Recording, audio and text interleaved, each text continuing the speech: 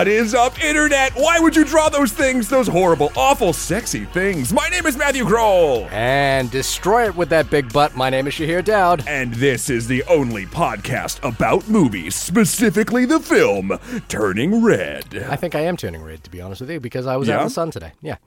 What did you do? Nothing. I just sat in the sun, like a raisin. You just sat in the sun. Actually, I will humble brag a little bit. I did my first triathlon this weekend. Yes, congratulations. And it was a delight. Even though I was so slow. I was so ridiculously slow, but I still finished it, which I'm very proud Hey, you know who didn't do a triathlon? Yeah. This guy. You know what I did this weekend? What's it? I watched a dog and painted miniatures. And you'd think that would be calming. Yeah. It is not. Especially if the dog wants to lick your miniatures. Well, yeah, we don't let that happen. You put peanut butter on everything but the miniatures. No, we're running. I'm going to PAX. I leave tomorrow. Yes. To go the first convention back. We'll see how that goes. I got masks and hand sanitizer and filters and oh my. Are you flying? Yeah, flying. Flying. Let's see how that flight goes with the recent strike down of mask mandates. Let's see how this all plays out. Let's see how it goes. I mean, I'm going to leave mine. There's no question. But regardless, here we are on the raggedy edge. So, just give us a quick spiel of how people can find you, what you're doing, because I want to lay down a challenge to anyone who is the crossover audience between Extra Credits and the only podcast about movies. The only problem with that is by the time this airs, we'll be gone. PAX is over. No, so, maybe I'll just tweet this one. But okay, I did have a plan, which was that I was going to get people they had to come up to you and say, "Have you ever heard the story about the scorpion and the frog?" Why?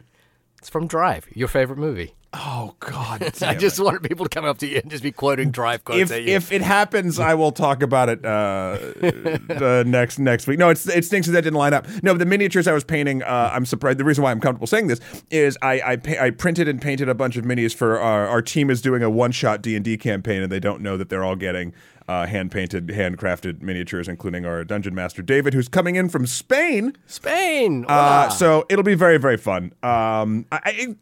I'm nervous as hell about it, to be perfectly honest, but it's been 2.5 years, and I'm just, I don't know. We've done one of PAX. those things. Nothing to be nervous about. We've done it. No, I'm not nervous about, the talks. We're doing 2 panels. I'm not worried about that. I'm just the fucking pandemic. Right, yeah, pandemic that's still happening.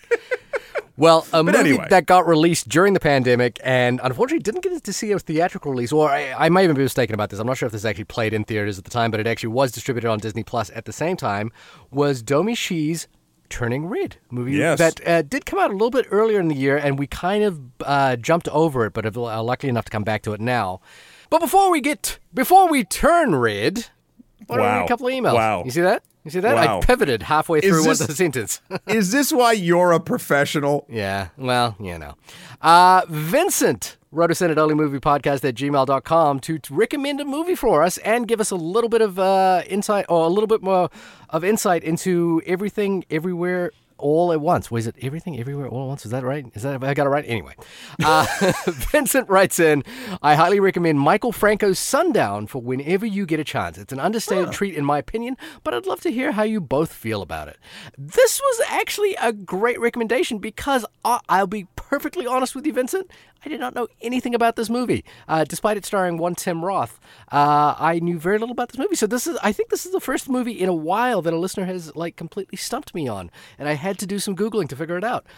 So I will, because you've written that in, I don't know if we'll do it on the podcast, but I will make a point of seeing that because I appreciate it when someone brings something to my attention that I have no idea about, no information about. Cher and I will cuddle up on a couch with a nice 2 cups of cocoa. Yeah, and we'll watch this film. Absolutely. I'm 100% here for that.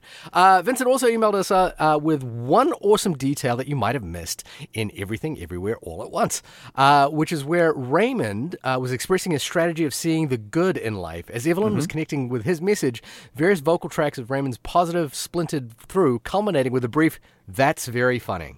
I have to imagine that this was an intentional callback to the short round line in Temple of Doom. That's very funny, Dr. Jones. Very funny. While that moment, among others in Temple of Doom, had debatable hints of malicious humor aimed at Ke Huy Quan, this film takes the same famous line to a powerful, ideologically defining event.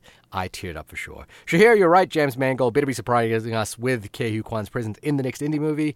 Best to both of you, and thanks for always engaging conversations. Thank you, Vincent. That's 2 for 2 for Vincent, who's, I believe, might be writing us in for the first time. If you've written us in before, I apologize.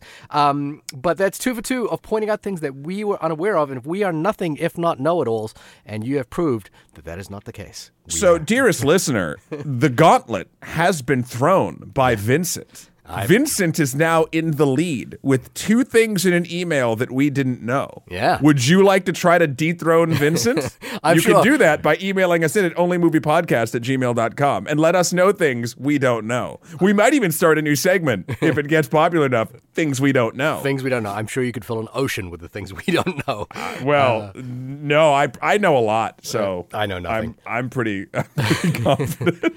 All right. Well, I am glad that we are now turning our attention to Turning Red. Matt, can you tell us what Turning Red is about? The Internet Movie Database defines the film Turning Red as a 13-year-old girl named Mei Lin turns into a giant red panda whenever she gets too excited. Ooh, saucy. Is it? Well, apparently the internet thought so, and the internet's dumb. This just in. I was here for this. Now, on an episode many moons ago, I'm trying to remember which one it was. I can't remember what the conversation was about, but we had a conversation about the idea that we shouldn't amplify idiotic voices on the internet. There's no need to do it. We can just live our days happily by just ignoring the stupidity that is the internet, because the internet spreads far and wide, and the bell curve, whatever you think of that topic, of stupidity to intelligence is a very high ratio. But this movie, Turning Red, unfortunately, my immediate knowledge of it came from several multifaceted, multi-directional attacks on this movie for various reasons. And I, despite having made the decree that we should not amplify idiotic voices on the internet, several were in the rollout of this film that they didn't listen to us. No, they didn't listen to us. Well, the idiotic voices were always there. They're never going to listen to us. That's too bad. But I wanted to actually just highlight a couple of these, not because of the point of highlighting idiotic voices or debating them, but just kind of figuring out what buttons this film is pushing, because it turns out this film's pushing a lot of buttons. Here's the thing, though. Right. Is it?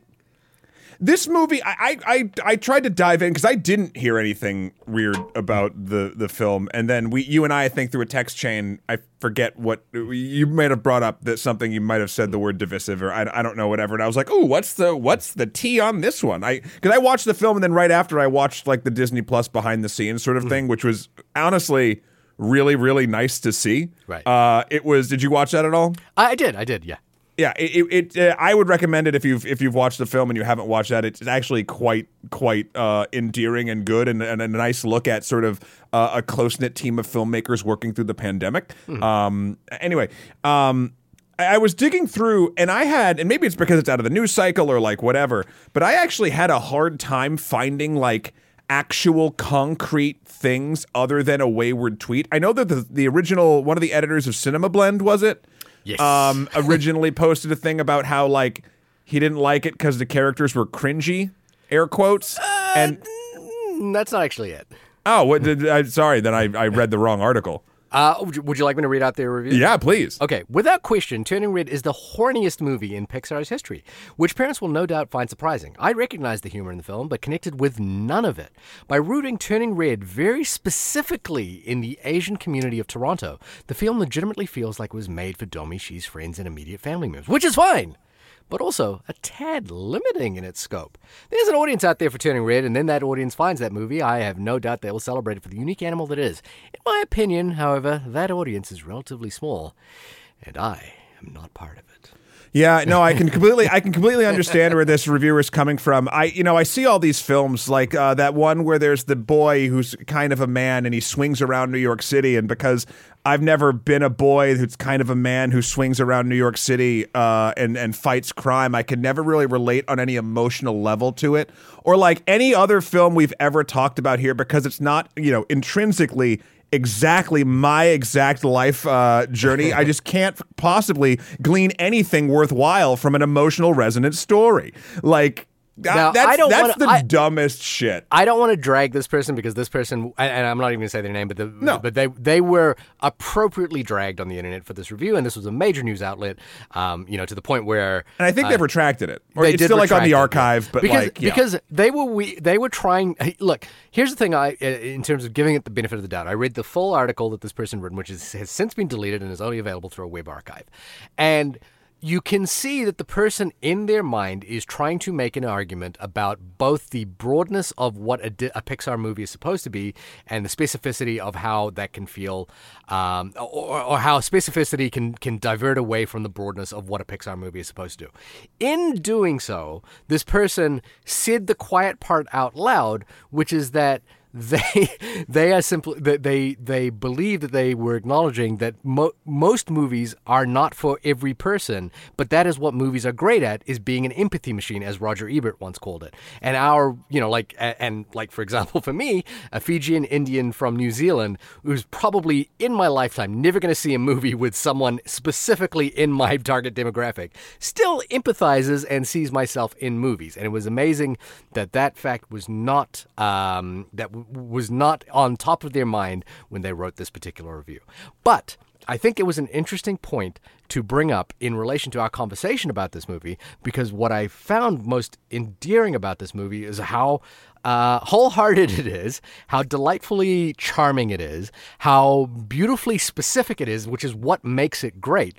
And then trying to think about how that specificity and those wholehearted elements were inverted by people who watched it who simply weren't there for what this movie was trying to do.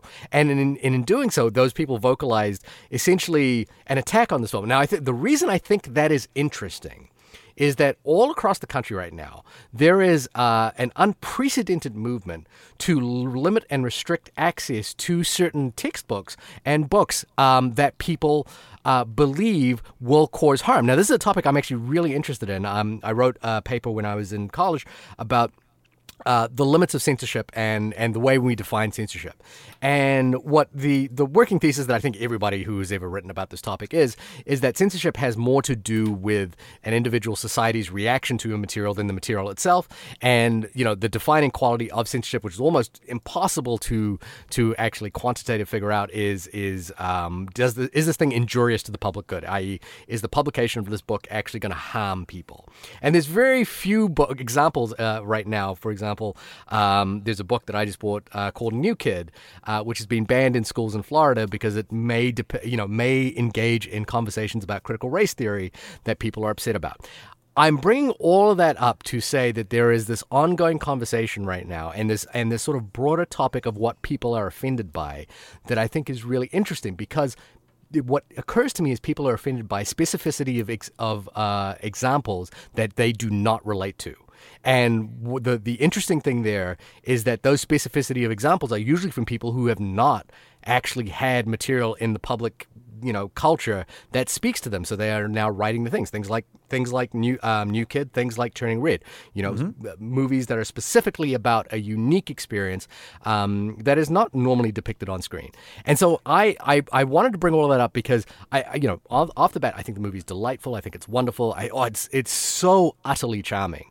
But I was very struck by how people took what was something that was so utterly charming and such a worthwhile fun watch, and turned it into something that they took immense offense at. Well, I mean, there's a couple things throughout all that. The rewinding a little bit, that reviewer and many people whose complaint was like, "Oh, well, this isn't what a Pixar movie should be." I find that laughable because, hey, you know who gets to decide what a Pixar movie is? I'll give you 3 guesses. It's Pixar. Like it doesn't matter. Like that, I've seen that little bit everywhere. Like, oh, well, this doesn't feel like, this isn't giving me the same thing. It's like, well, okay, but like, you don't get to choose what a Pixar movie is. The company Pixar does, and you can have your beliefs or you can have your ideas of what you want a Pixar movie to be. But that doesn't really hold any water. The second thing, you could, and again, I'm not defending this point of view, but you could you could see that and for example, the review that we're talking about is not the most offensive. I think we'll get into some of the other ones a little bit later, which took the most offense of this. I actually think that this review was kind of just full-headed, more than anything. It was just, just a real bad, take. But Pixar is a brand, right? Like Pixar is a corporate entity that has a brand that is fairly well defined in terms of the types of movies it produces. Now, yes, you're 100% correct that brand is malleable and can change and can do whatever it wants to. But that brand is emotionally resonant animated films. What? That brand is emotionally resonant animated films. Aimed primarily at a younger demographic, right? Not necessarily. I think what they kind of do is that older demographic, younger demographic kind of thing. But I'm just saying that's not an unreasonable position. What isn't an unreasonable position? That there is a certain element to what a Pixar movie is. Yeah, it's an emotionally resonant animated film. Again, I don't get to define that either, but that's how I feel it is, and this movie fits right into that pantheon. So again, I thought that was silly. The second thing is, you were 100% correct. It's getting fucking scary weird with the book banning lately. We've covered 3 books on the So You Haven't Read series, not on purpose, but just turned out to be banned places. We covered Beloved, Long Way Down, and Persepolis. Right. Again, all things that kind of fit into the thing you just said, Shahir, of like, oh, wow, well, we can't relate to this, and it might give us, it might discuss some uncomfortable things for specific people in power that can actually enact book bannings. So therefore, they're not allowed in schools, which is, oh boy. And thirdly, I think a lot of this stuff, not necessarily. Well, I mean, it's all connected, but looking at something like Turning Red, and again, I didn't find a ton of things, but I guess it was probably past the time. The people that are legitimately that seem to be legitimately angry at it, I think they're not doing okay. I think emotionally, if it's the pandemic or just the overall malaise of the world or the state or the terror of it or the global warming or whatever, since the world is getting slowly but surely worse, it's starting to eke into all of our mental stability. And I think people are looking, just fucking hunting for shit to be mad about that doesn't actually affect their life so they can feel like they're correct about something while also not doing any work. I honestly and truly believe that. Sorry, go ahead. And it's interesting to see what people target for those things, be they books to ban or movies that they don't, air quotes, connect with. It's weird, and and the discourse is every day getting sadder, and it's depressing. It sucks.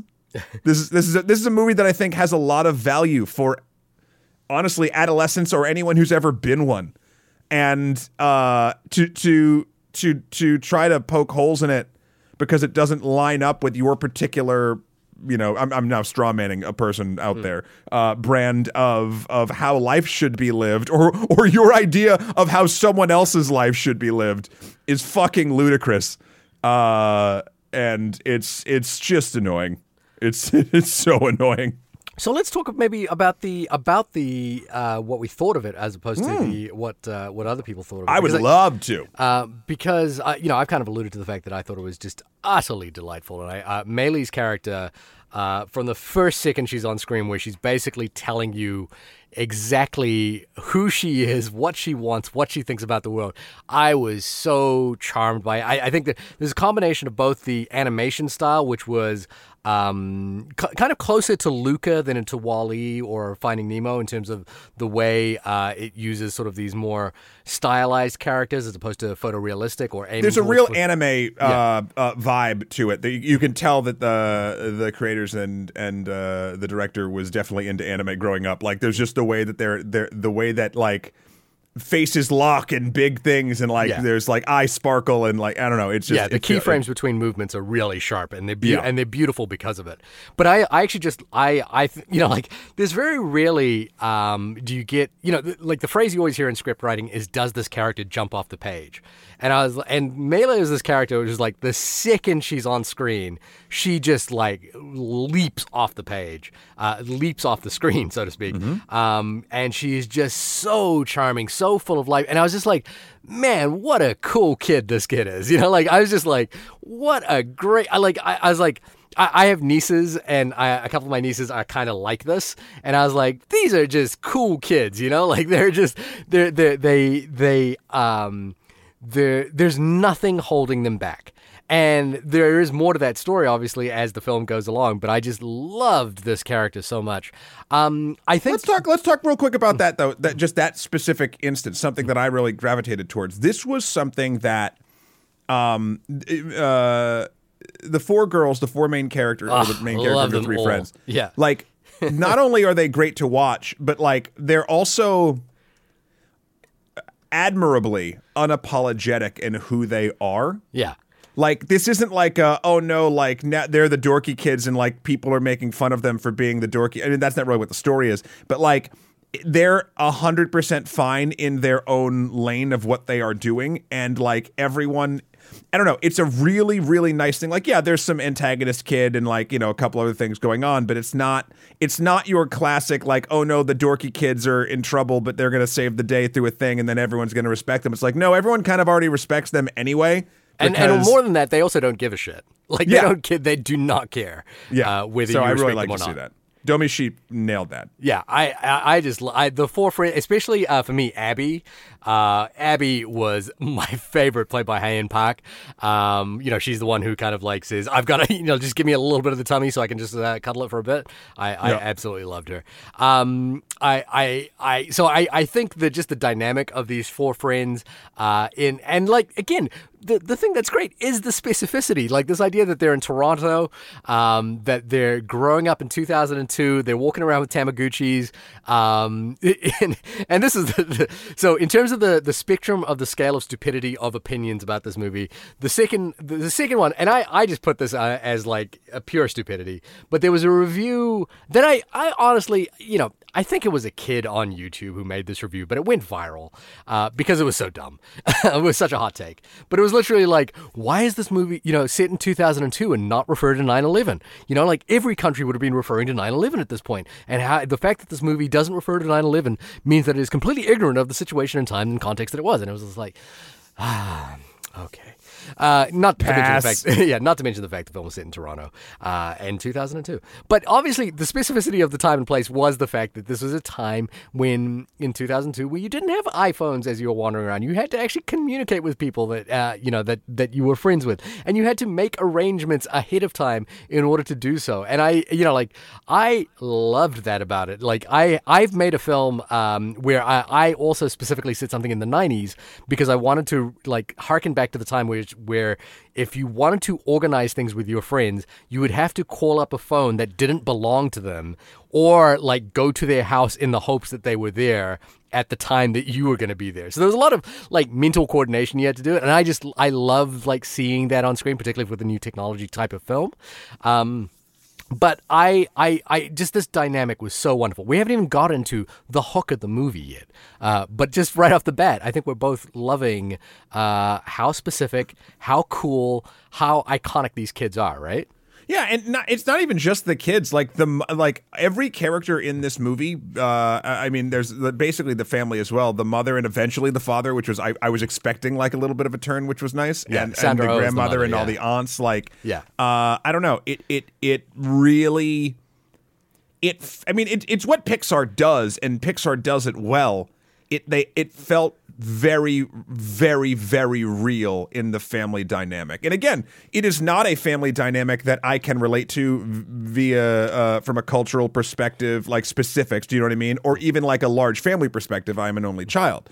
So like, but it's the universalness of what I think one of the central themes of the film is, which is kind of choosing what you want to be. Like, who you are in your life when you are being pulled in multiple directions, be they classically from specific elements of your family or your religion, or in this particular case, immigrant, like the culture of the country that people have emigrated from, right? Like to then now 2002 American air quotes culture, full of boy bandtastic wonderment. So like there's an infinite spectrum for anyone who has grown up to relate emotionally to this, again, as you said, Shahir, very specific slice of life in a very specific time. I think they rode that line so perfectly and were able to take something specific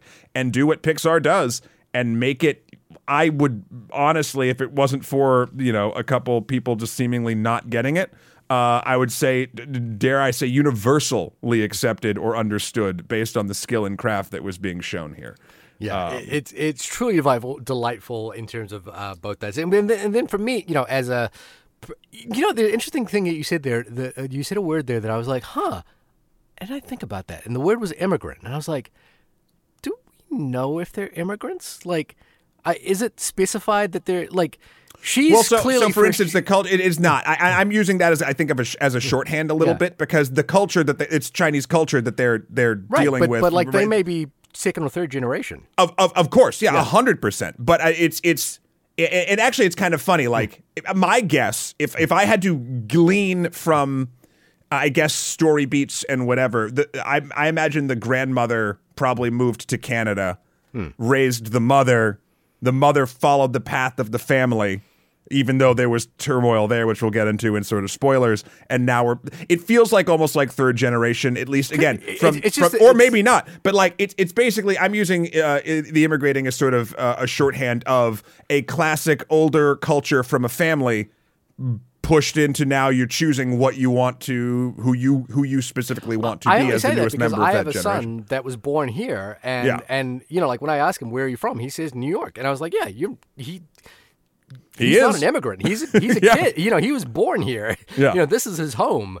And I just thought about that. Now I'm an immigrant kid. Like I've immigrated in my lifetime 3 times. Mm-hmm. So I understand it. But I also have come across. Here's the interesting thing. I have come across families that have been that immigrated so long ago that they have actually been in the countries that they're from usually longer than the people who would call them an immigrant.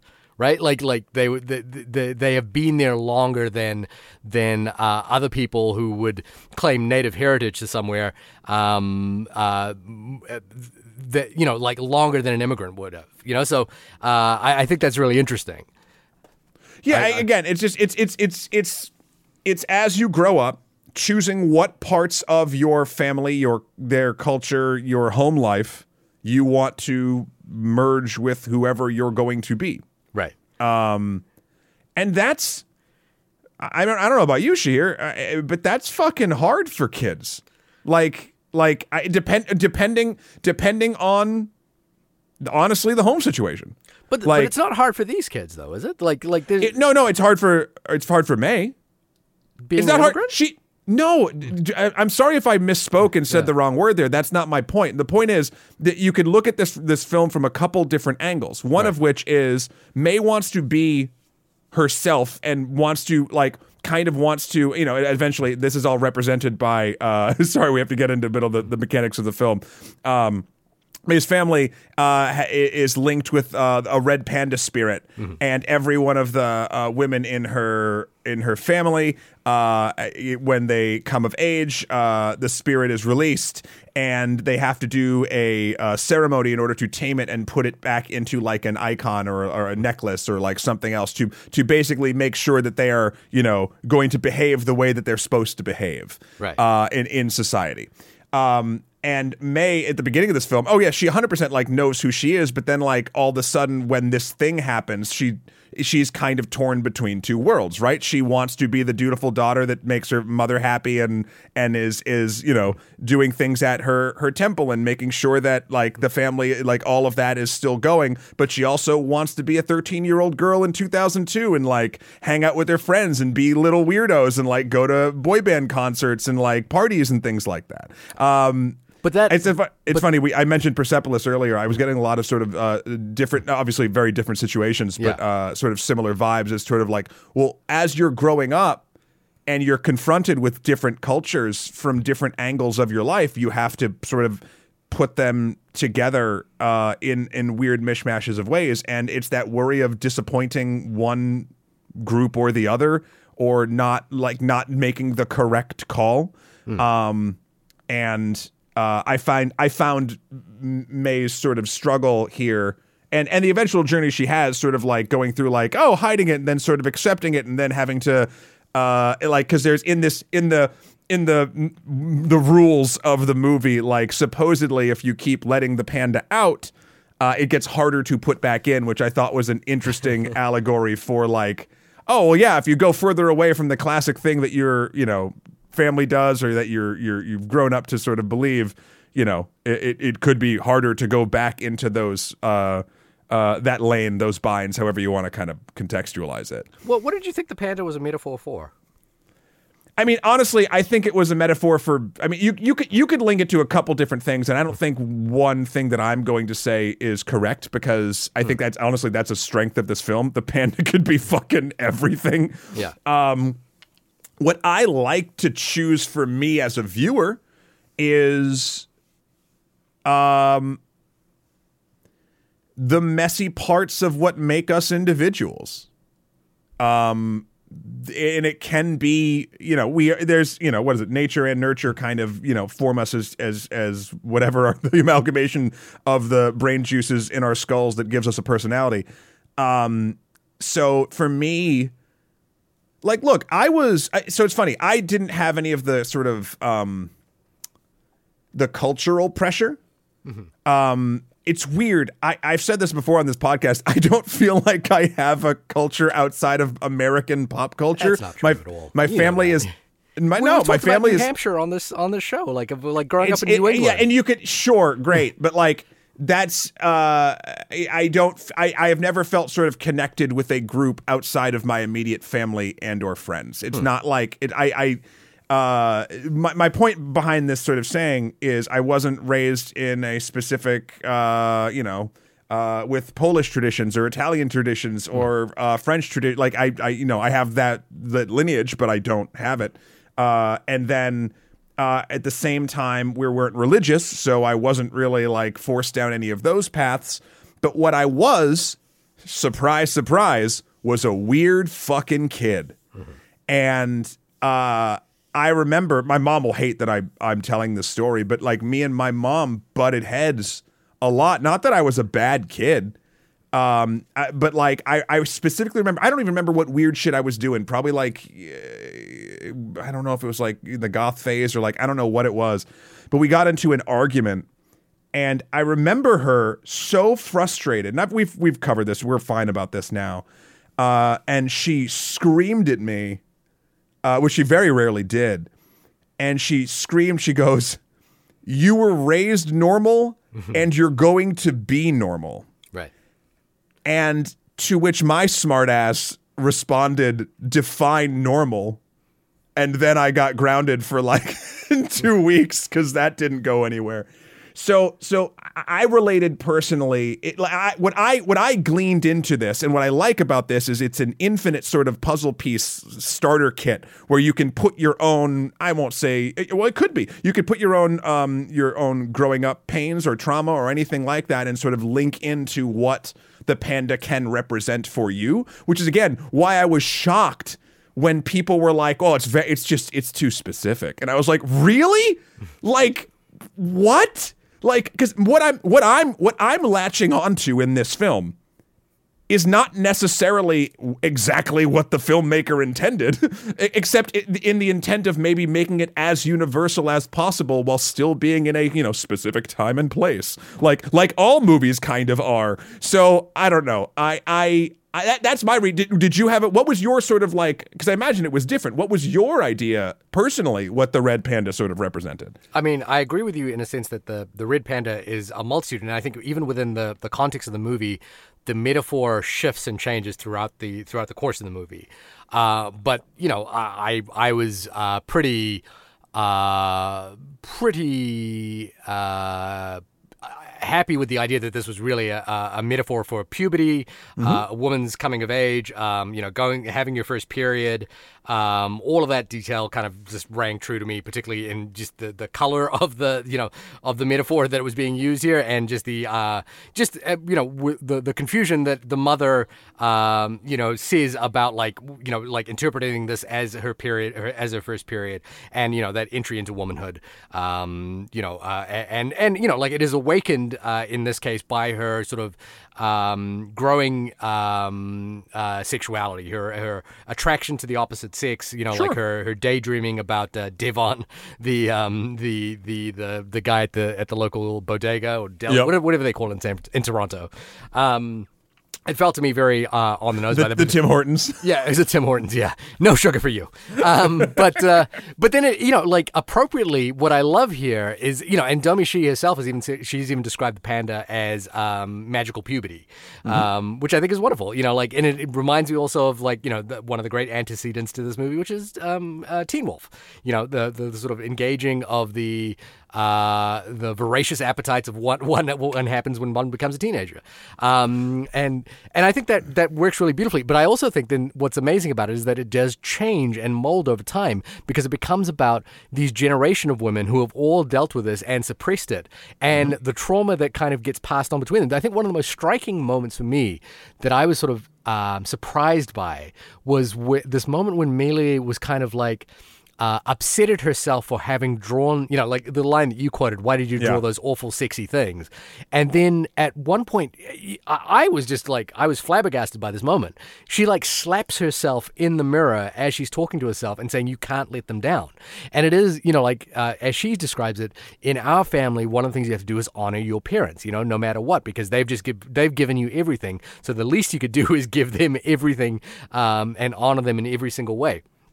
And then what I think happens is that we realize over time that this is a mirrored sense of trauma that her mother has with her grandmother, and it transforms, because then the suppression of the panda kind of becomes the suppressions of one's own identity and the messy parts of your life. And I think what's beautiful about the end of this movie is this idea that there are these generations of women who have suppressed the things that make them women, that the messy parts, the parts that are not polite, that make them human, and make in them a way. human. But that is what they are, and they've all suppressed them. And Meili has, or Mei has kind of made the choice that my panda, my body.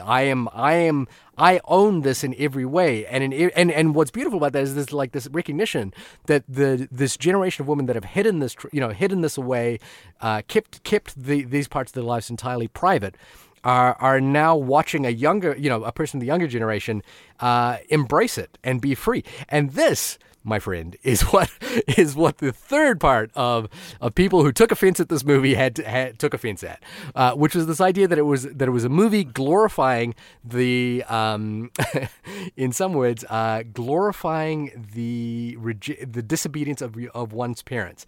A couple of reviews here: not appropriate for kids. It teaches kids that it's okay to disappoint your parents if it is important to the child. Wow. Yeah. Definitely not made for kids. It glorifies finding yourself and follow friends at the expense of listening to your parents' guidance. Totally inappropriate for children. Preteens who are not living in the modern progressive cult of ideas will find the topics awkward and uncomfortable. Maybe Pixar should decide if they want to continue making charming and enduring family favorites or edgy progressive adult films and stop sending other friends.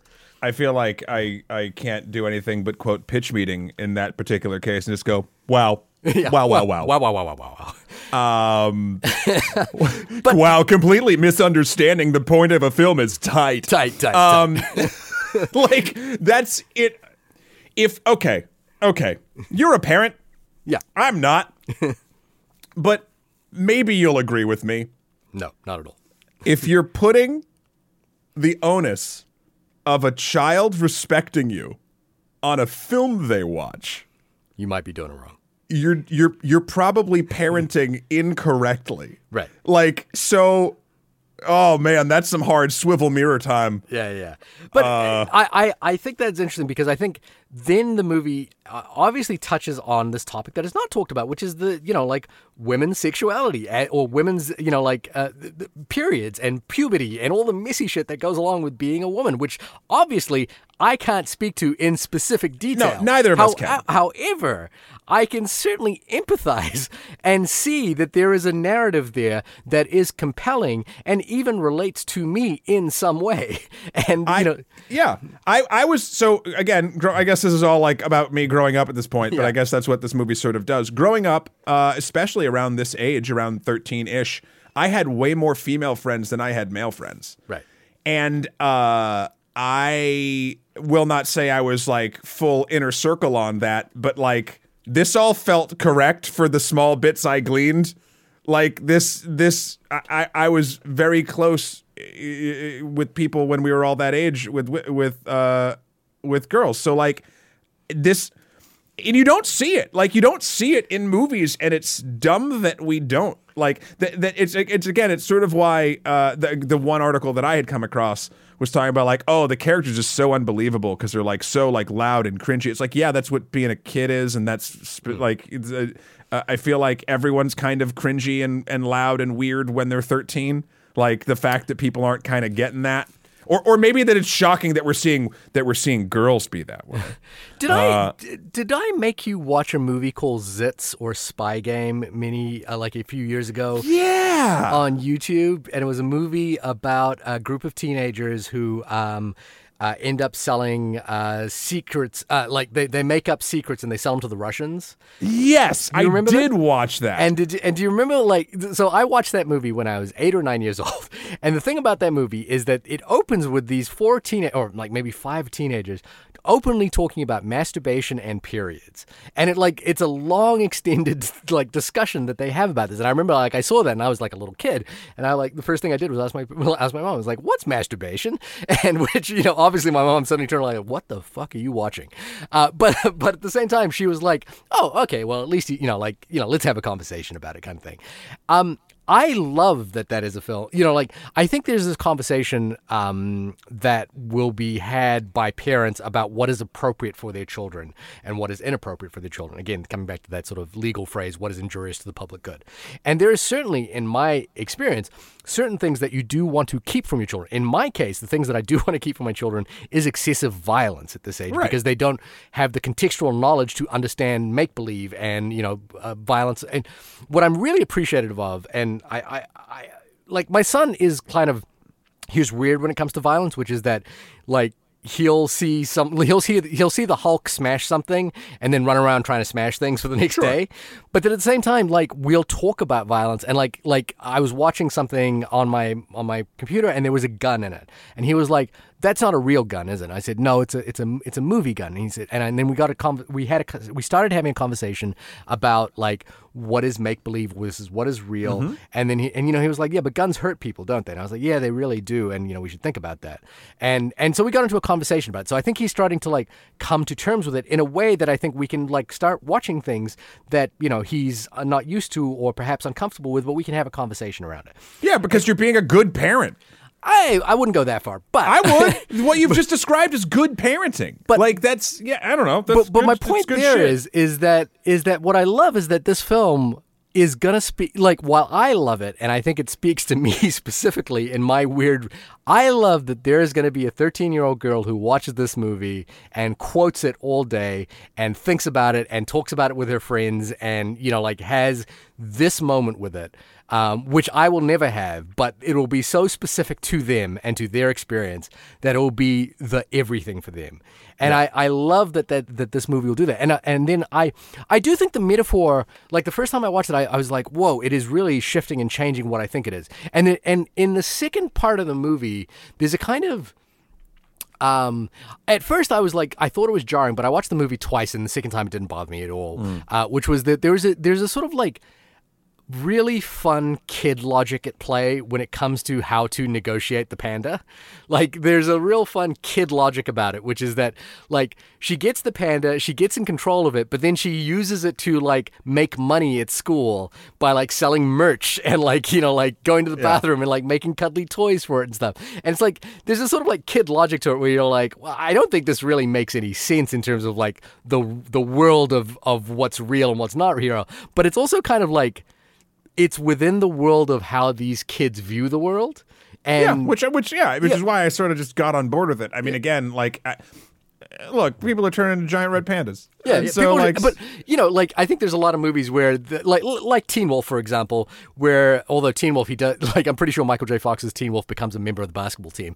But the idea is that you have to keep it hidden, and it's, you know, like, it's a secret. Until you're making sick dunks. Yeah, until you're making sick dunks. But in this case, it was like, no, we're going to tell the other kids about it because they think it's adorable and we can make money. And again, in terms of that specificity question, I love the 2002 thing was so specific. I love. There's a quote from The Simpsons which talks about the 2000s, where it's like, in the 2000s when boy bands roamed free, and I just love, like, this idea of, what do they call the Four Town?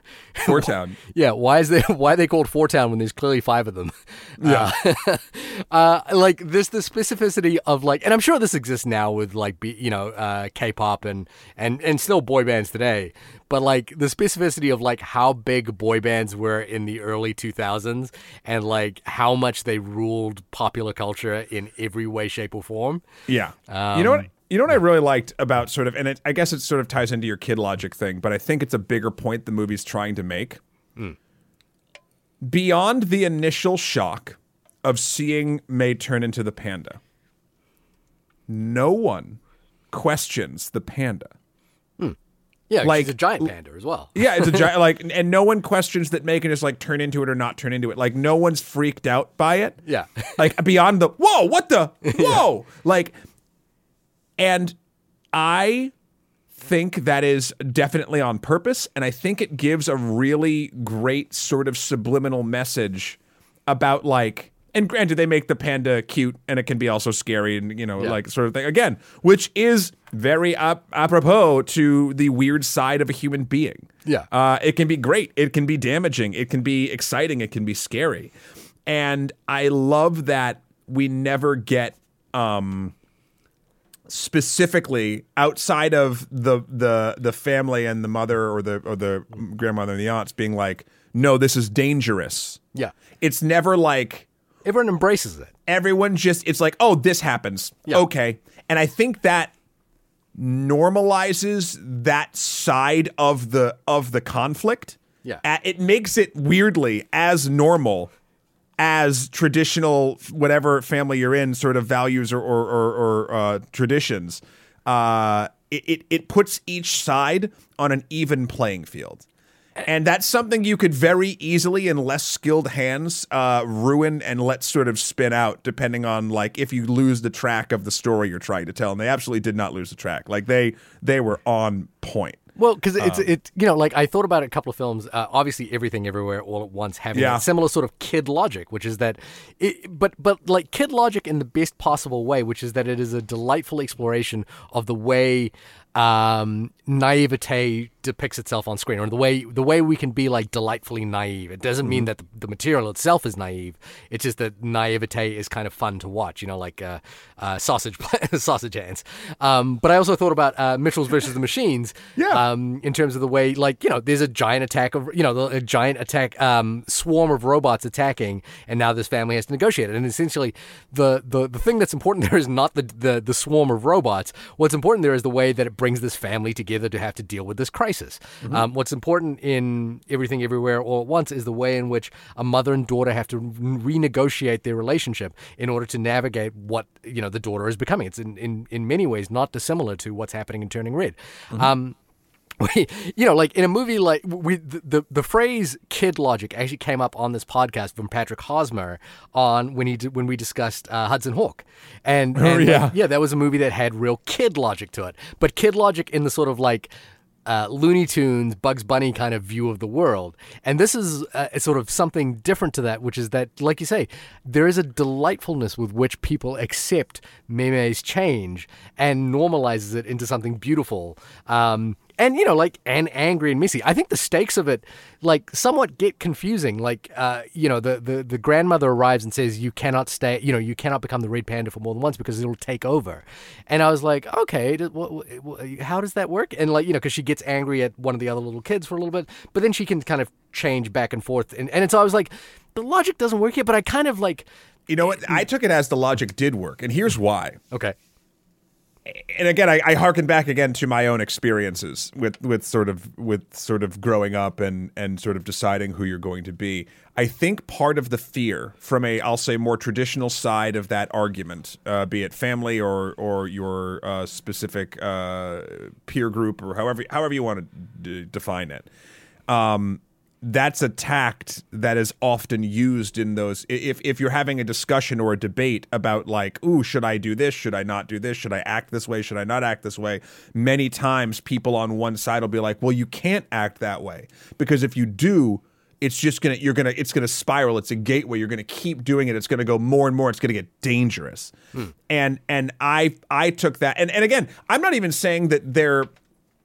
I won't even posit that a character like that or a person like that is doing it to harm you. In a way, they're doing it because they believe it will keep you safe. Right. And so that's how I took that. I didn't take it as a break in logic. I took it as, this is a very classic, weapon in the arsenal of one side of this. Right. This it's a deceptive ploy by the parent in order to prevent the child from doing the thing that they and the parent might not even know how deceptive it is. Right. That's the I don't know. I really like that because all moment. the women have internalized this idea that they have to hide this thing until they realize that they don't have to. Yeah, right? and it's interesting. Yeah, and it doesn't. It also doesn't demonize really either side often, which I liked. The grandmother in that particular case, weirdly, has a pretty real reason to feel that way. Right. Based on what happened with the mom, and now we're obviously into deep spoiler territory, but she has a scar across her eye because when the mother was being defiant back in the day, her in her panda form hurt her mother. And that is sort of you can sort of deep dive into sort of what that means and what that would do to someone's psyche in that particular point. And I think Sandra Oh as the mom, as Ming, does a really excellent job at riding, again, that line of overprotective, but you understand exactly where she's coming from, and as the film keeps going, you realize why the character's doing the things that they're doing, why Sandra Oh is making the choices that she's making and portraying this character. It's all, again, I would expect nothing less from Pixar. The meaning runs deep in even the smallest details, and this movie's fucking there's another great. Interesting thing there, which is that I got this from the Review podcast, which was the post-villain era of Disney, where there isn't a concrete malevolent force acting in opposition to the protagonist anymore. If you look at a film like Encanto, for example, it is the internal communication skills of the family itself that is actually the antagonist. So it's not one person trying to harm the family; it's the way in which this family has manifested itself over time. It's not the Wicked Witch of the West or anything like that. It is like this individual. It is this sort of internal antagonist within the characters, which makes it all the more humanistic. Because I think the beautiful thing in this film is when Mei crosses over into the realm where I think it's the realm where the pandas roam free or where their spirits come from, and we see her mother as a child. And her mother as a child feeling the disappointment of having let her own mother down. Mm-hmm. And, she is now a teenager. And then as we walk through trees, we see how that trauma that she carried of having felt like she betrayed her mother's trust and betrayed her mother's love has kind of she's carried it on her shoulders her entire life. And that's the antagonist. It's not, and the mother is also probably carrying that from her mother, and it's this entire thing that is being passed down.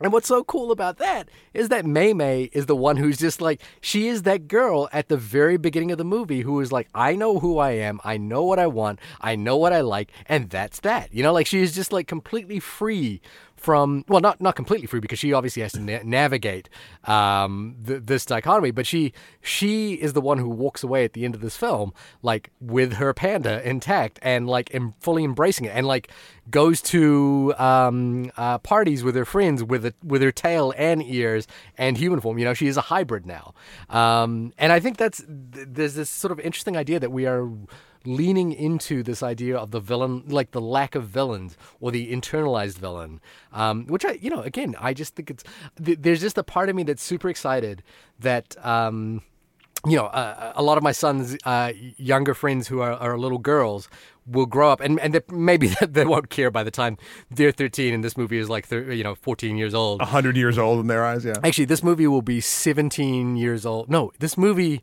will be close to 19 years old by the time that they are, at the age that Mei Mei was in this film, because they're 6 now.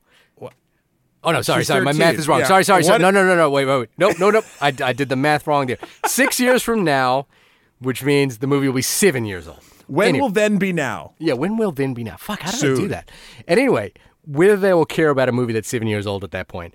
But if they do, I think, or maybe if this sort of sets a trend of these kinds of conversations in movies, I think I'm just excited at the moment they get to watch that and have a movie, unlike the person at the beginning of this movie who said this movie was not, for me, have a movie that's specifically for them. That's just such a cool idea that they will have a movie that is specifically for their experience. And I'm just super excited about that. And I think the movie is just so effortlessly charming. Domi she directed a film called Bao, which is on Disney Plus. You can watch it. It won an Oscar, right? Yeah, it won the Oscar for best short film. And it is it's a movie where the metaphor gets oddly terrifying. Like you're sort of like the metaphor is about have you watched Bao? No, I haven't. It's about a mother who is experiencing empty nest syndrome, and his son has left the house, and so she anthropomorphizes this bao bun and it sort of takes on human characteristics, and it sort of starts as a baby and then becomes a kid, and she basically has the whole movie is her having adventures with this bao bun, and then at the end of the movie she eats the bao bun, and I was like, there's this moment where you're like, what the fuck?